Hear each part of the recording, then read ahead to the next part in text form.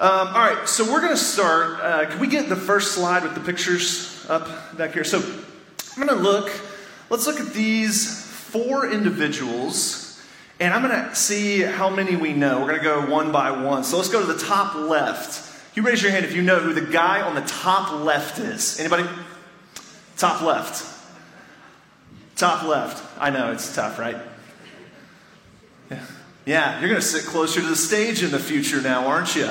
So, top left is a guy by the name of Alex Honnold.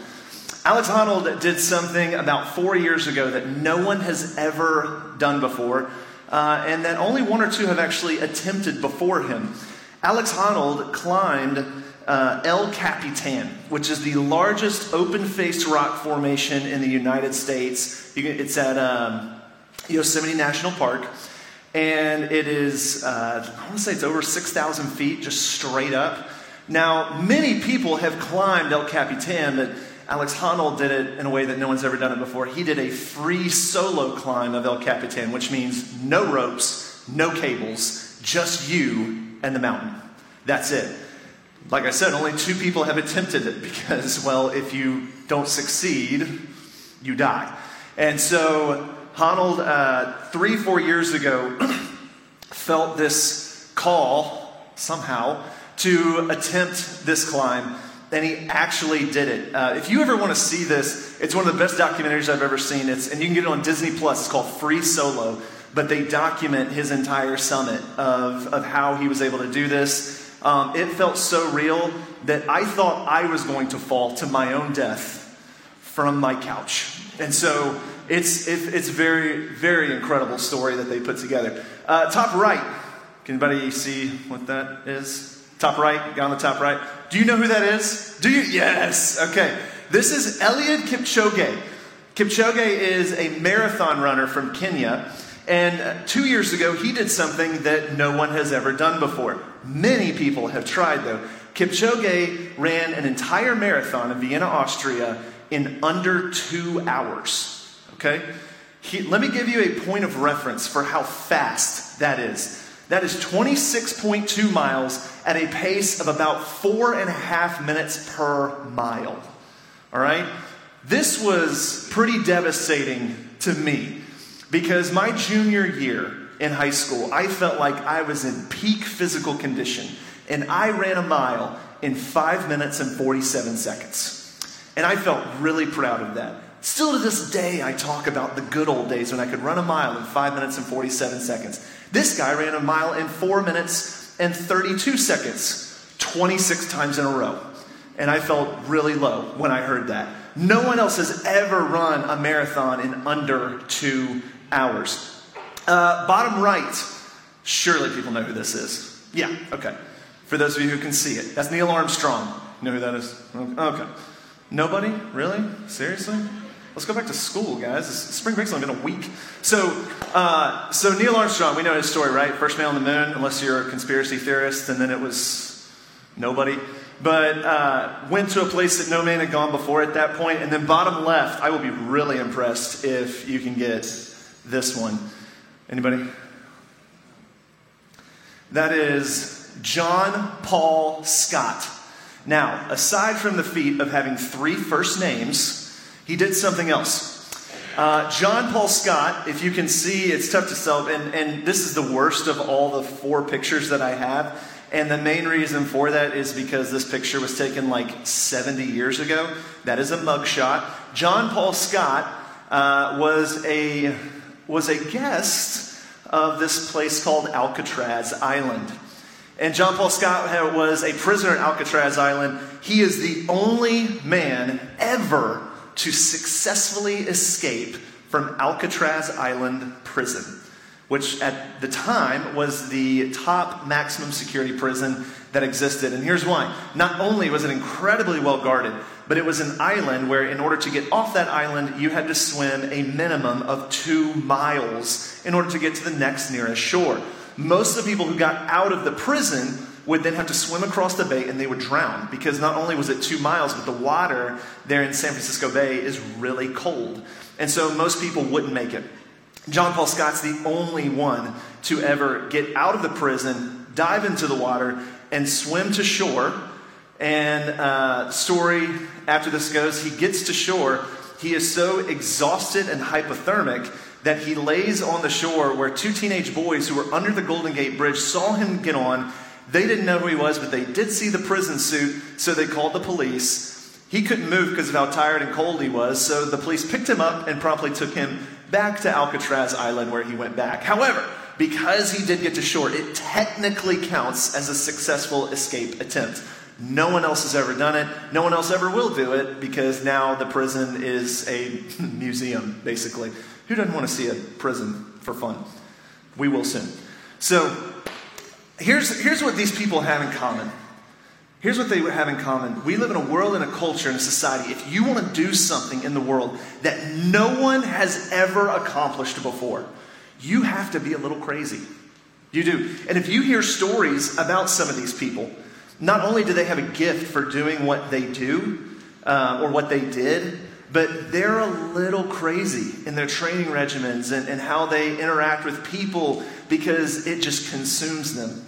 Because to go to these areas, to do something that no one has ever done before, we have to be willing to be a little bit crazy and a little bit willing to go above and beyond.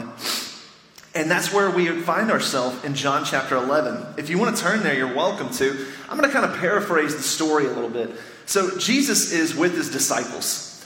And a messenger comes to Jesus while he's with his disciples. And they say, Jesus, Mary and Martha sent me. Your friend Lazarus, their brother, he's sick. And they need you to come and heal him. Well, Jesus' first response is, well, to just sit and wait. It sounds like he's not going to go. And so they think, okay, it's weird that Jesus isn't going to help his friend. But because of where Lazarus lives, which is just outside of Jerusalem, there had been, the Pharisees had tried to kill Jesus a couple times leading up to this. And so they're thinking, okay, we get it. Like, you got to protect yourself, right? So you can't go visit. Well, a couple days later, Jesus says, let's go to Lazarus because he's fallen asleep. And they're thinking, okay, one, that's crazy to go to see Lazarus right now because, well, and they even say, Jesus, if he's asleep, isn't that good? Like, he's sick, you need rest, right? So his body's healing. And in addition to that, they say, Jesus, if you go to him, you're going to have to go through Jerusalem. They literally tried to kill you just a few days ago. You don't think they've forgotten about that? So why would we go? And Jesus says plainly, look, Lazarus is dead. And because of how this is all played out, I'm really glad that it's happened this way. Because now you're going to believe. And as he starts heading down the road, one of his disciples says, hey, let's go with him. They really thought Jesus was going to not only visit this dead person, but he was probably going to die on his way. The Pharisees would seize him and kill him. And they say, hey, let's go and die with him. Some pretty devout disciples, are they not? And as Jesus begins approaching, Martha runs toward Jesus. Now, you might know it if you've read Scripture, if you've read the stories. Jesus has a unique relationship with Mary and Martha and Lazarus. In Luke chapter 10, we read about the story of Mary and Martha. Many of you might know it. Jesus is sitting and talking and teaching in their home. And Mary is just sitting right at the feet of Jesus, where Martha is running around. She's cooking food, she's cleaning, she's getting everything ready. She gets upset with her sister and says, Jesus, can you tell my sister to help me? I'm doing all this work, she's doing nothing. And Jesus says, but Mary has found her true heart's desire, and it's not going to be taken from her. Jesus is not just a teacher to these people. He is a friend. He's been to their home. He's eaten. He might have even spent the night in a guest room. So he has a true relationship. It's not just this, hey, we met once. These are true friends.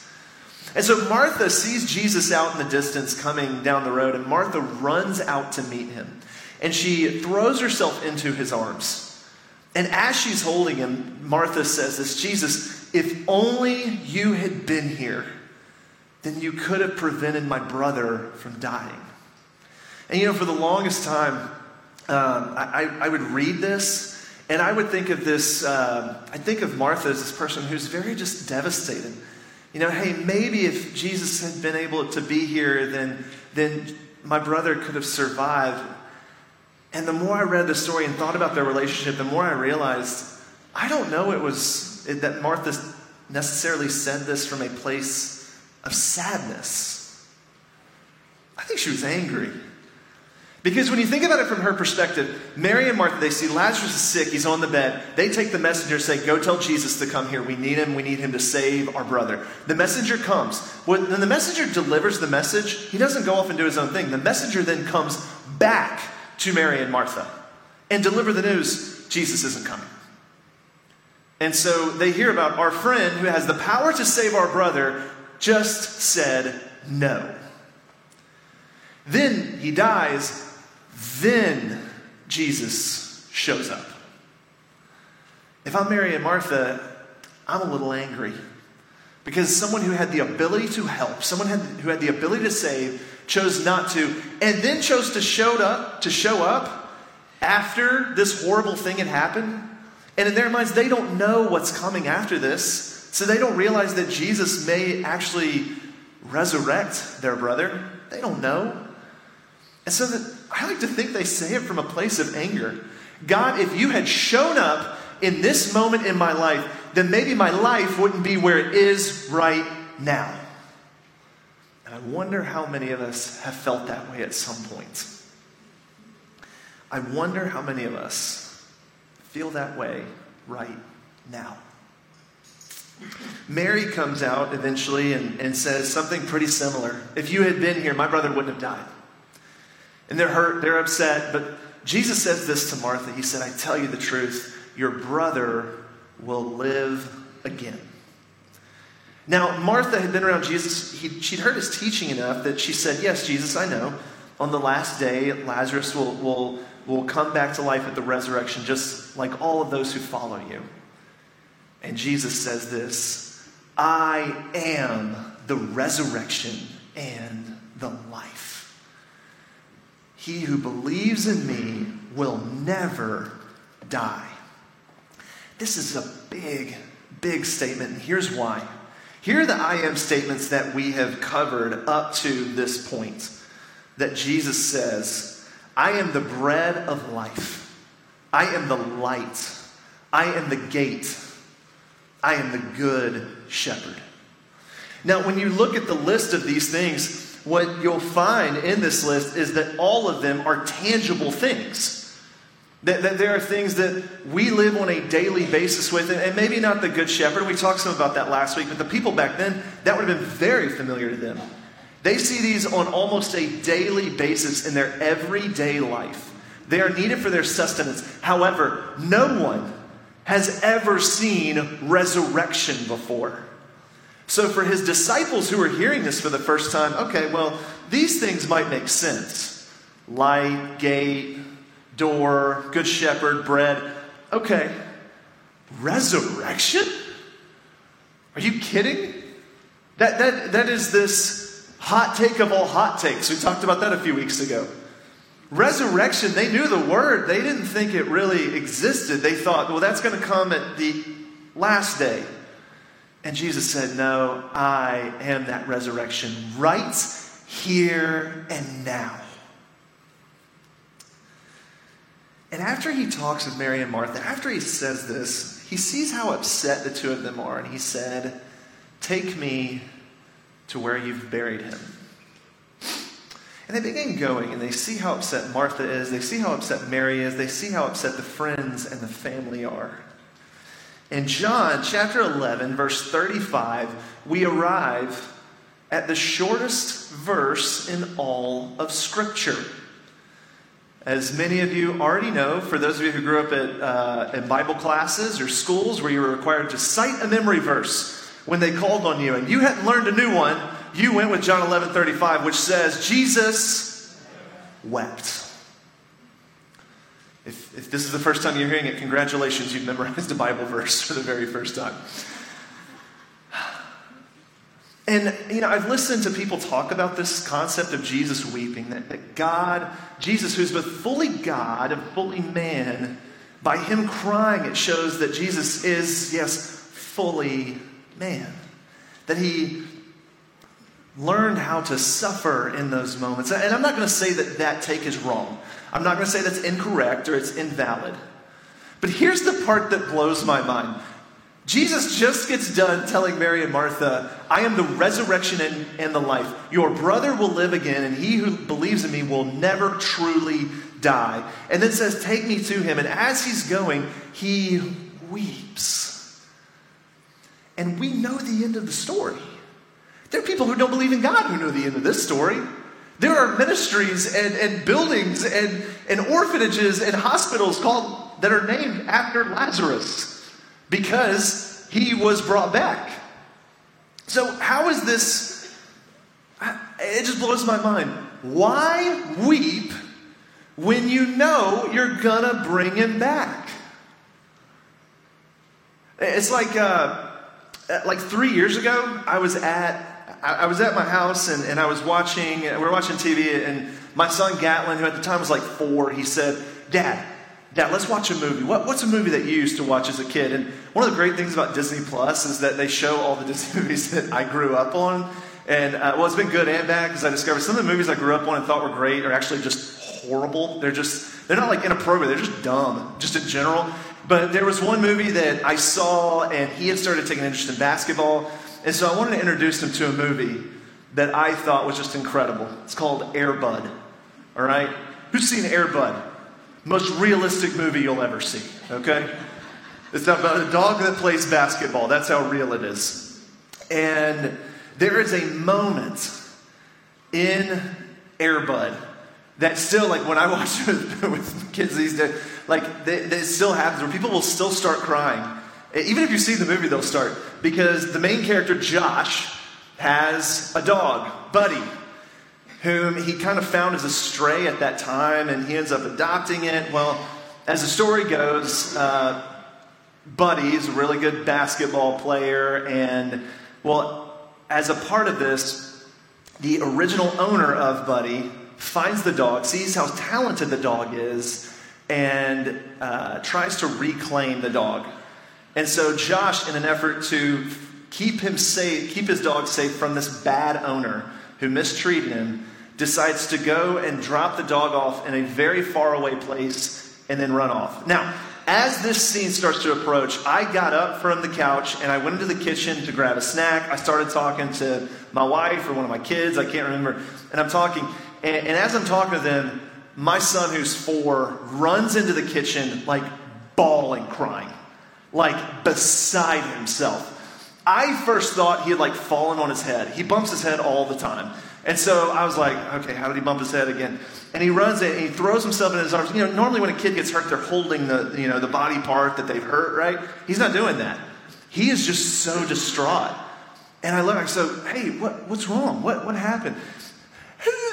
The boy left the dog on the island. He's leaving his dog. Why would he do that? And he is just losing it, because as Josh leaves his dog Buddy on the island, you can see the boat is pulling away with Josh on it, and the dog is just stuck on the island. And Josh's tears are just streaming down his eyes. And Buddy has this puppy dog look face, like, why would you do this to me?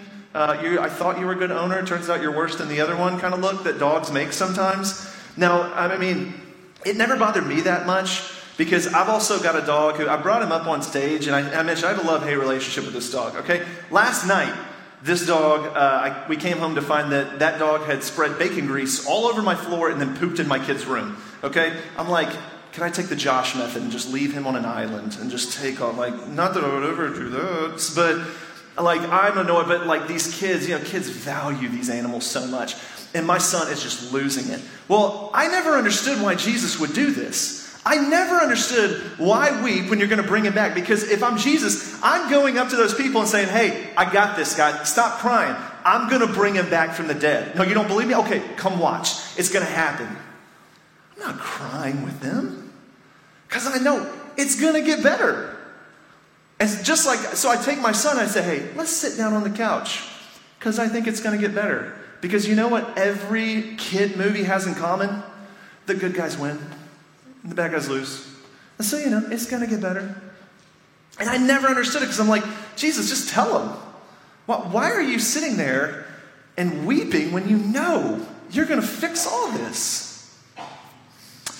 And as I walked through this story throughout this week, there's only one conclusion that I could come to as to why Jesus chose to do that after saying, I am the embodiment of resurrection and living again.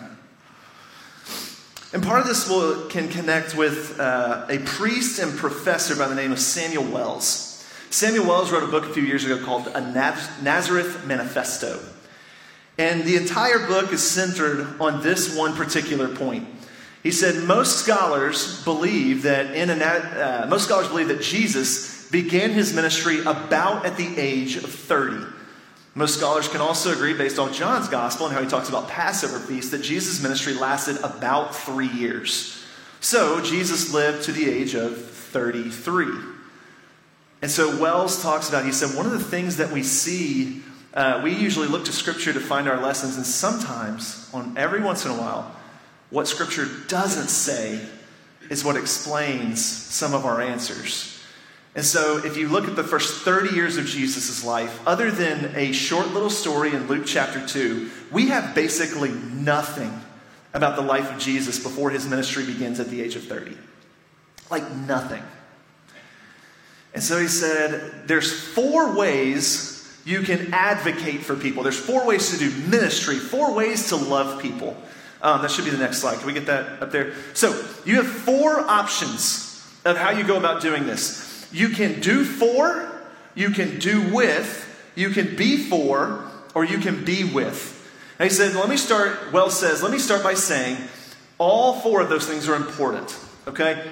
Doing things for others is important. Doing things alongside others is important. Being and advocating for people, especially the powerless, super important. Being with, very important. But he said, here's what I arrive at. The fact that 90% of Jesus' life, we have no record of doing for, doing with, or being for, because we don't have anything. But we do know that because he grew up where he grew up, with the family he had and the culture he was in, and the way he spoke to them, that 90% of Jesus' life was spent being with. And that is so difficult to do. But what Wells goes on to say is the most valuable ministry that any of us can do is not fixing people's problems. It's not doing things for them. It's not even necessarily advocating for them. It's simply being with them. And I can't help but look and think perhaps the reason Jesus wept isn't because he wanted to show or show this special level of divinity and humanity all at the same time. Perhaps what he wanted to do was to simply be with people in their suffering. And I wonder how many of us who are suffering or have suffered, that suffering seems so hard because we refuse to acknowledge that Jesus might be going through it with us. Job chapter 2 is one of the most incredible displays of friendship we ever see in Scripture. And it gets blown over because of the story of Job. If you don't know the story of Job, it's pretty sad. Job is this hardworking, devout, righteous man.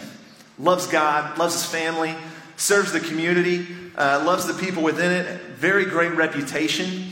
And God and Satan have this back and forth discussion. And God said, have you ever witnessed my servant Job? How devout, how righteous he is? And Satan says, I can change that. Give him to me. I can make all of that change. So it starts off by being, God said, okay, you can take away stuff, but don't touch him. Satan says, okay. A bunch of enemies come, they take all his livestock, all his cattle, they kill his servants, they burn his crops, burn his fields. And then around the same time, a strong wind comes and causes one of the homes that he has had built for his children to cave in, and all of his children were in the house. It killed every last one of them. And then Satan goes back and he said, give me another chance. Let me, he's like this because, he still has his health. And God says, okay, you can hurt him, but don't kill him. Satan says, I can work with that. He gets boils, he gets scars, he gets all sorts of different types of ailments. And the only thing he's really left with, if we're being honest, is his wife, who her advice to Job after he'd lost his health, his family, his wealth, was curse God and die. Real Proverbs 31 lady we're talking about here. And here's the part that just impresses me the most about friendship. Job chapter 2, starting in verse 11. When 3 of Job's friends heard of the tragedy he had suffered, they got together and traveled from their homes to comfort and console him. Their names were Eliphaz the Temanite, Bildad the Shuhite, and Zophar the Naamathite. Get this. When they saw Job from a distance, they scarcely recognized him. Wailing loudly, they tore their robes and threw dust into the air over their heads to show their grief. They sat on the ground with him for 7 days and nights, and no one said a word to Job, for they saw that his suffering was too great for words. How many of us have friends who would sit in silence with us for 7 days and not say a word? How many of us think we are that friend who could do that? Not me. That's a friend right there. And many of you might know a little bit about my wife's story. You see, my wife's story is one that has some difficulty that took place in it. Many of you know that she was married before we met and we got together. And that man had a brain aneurysm and he passed.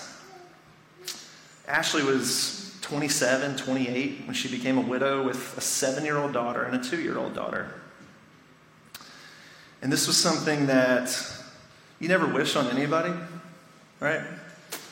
And during that time, I've asked her about a number of things during our marriage and our relationship, about what is good to do in those moments of when people are truly hurting.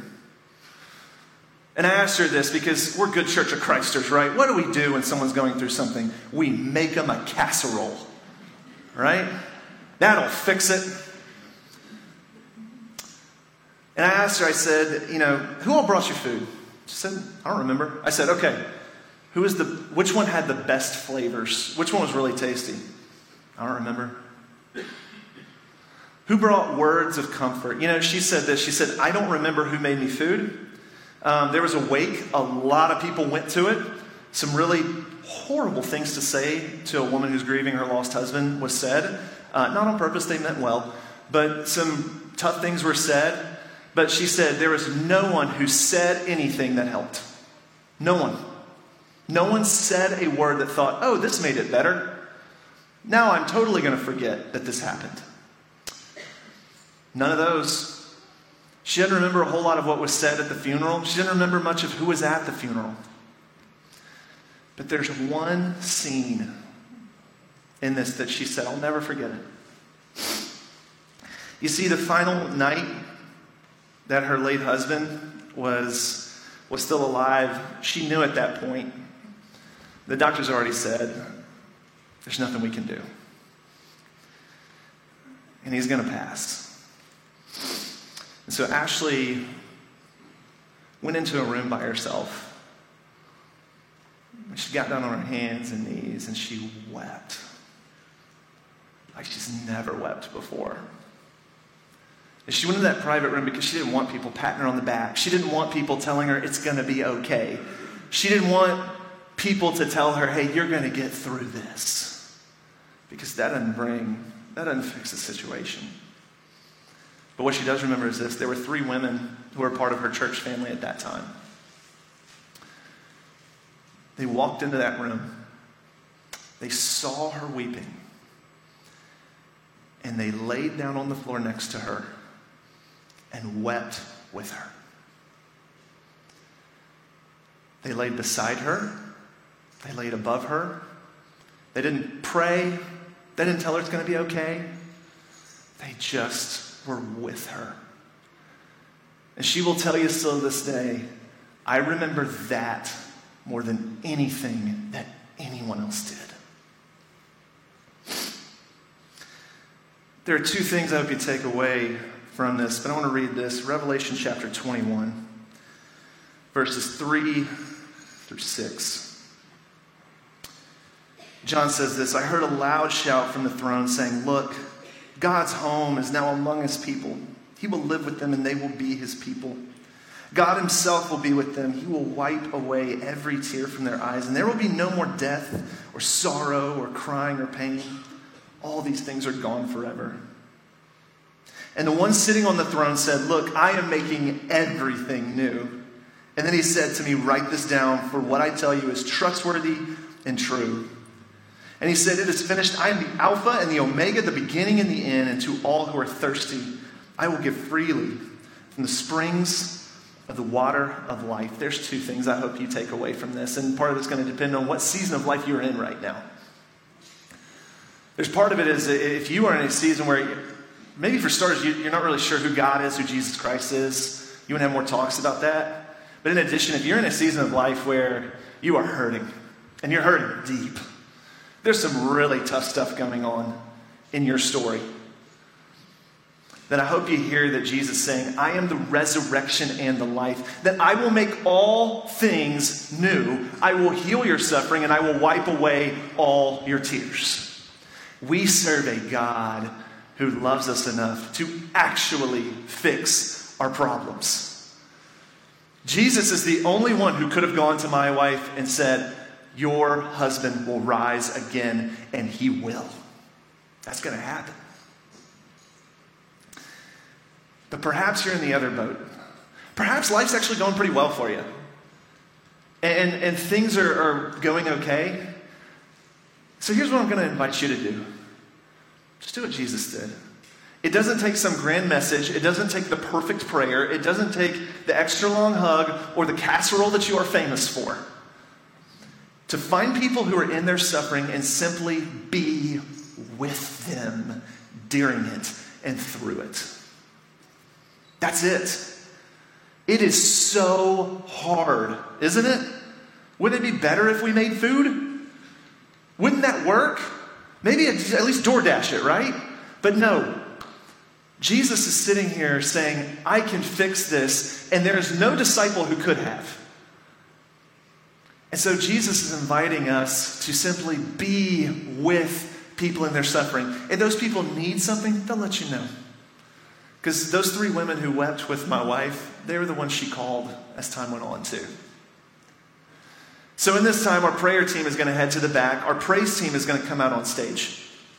And I'm going to invite you to do one of two things if you want. If you want to just stay in your seat during this, you're welcome to. And if you want to go to the back and say, I want to know more about this God who redeems, who resurrects, who wipes away every tear, these people can talk to you about it and they can pray with you through it. But if not, perhaps this is an opportunity for you to just pray right there in your seat in this time. And perhaps you want to go to the back and pray on behalf of someone that you plan on being with in their suffering, regardless of what that looks like. Because life is not easy. And Jesus entered into these sufferings, and these people in the back are more than willing to do the same with you. To hold you, to cry with you, and not fix it, but love you through that. And if you want to go on behalf of someone else or go on your own to find Jesus in these deep, difficult, suffering moments, you're invited to do that now as we stand and sing this next song.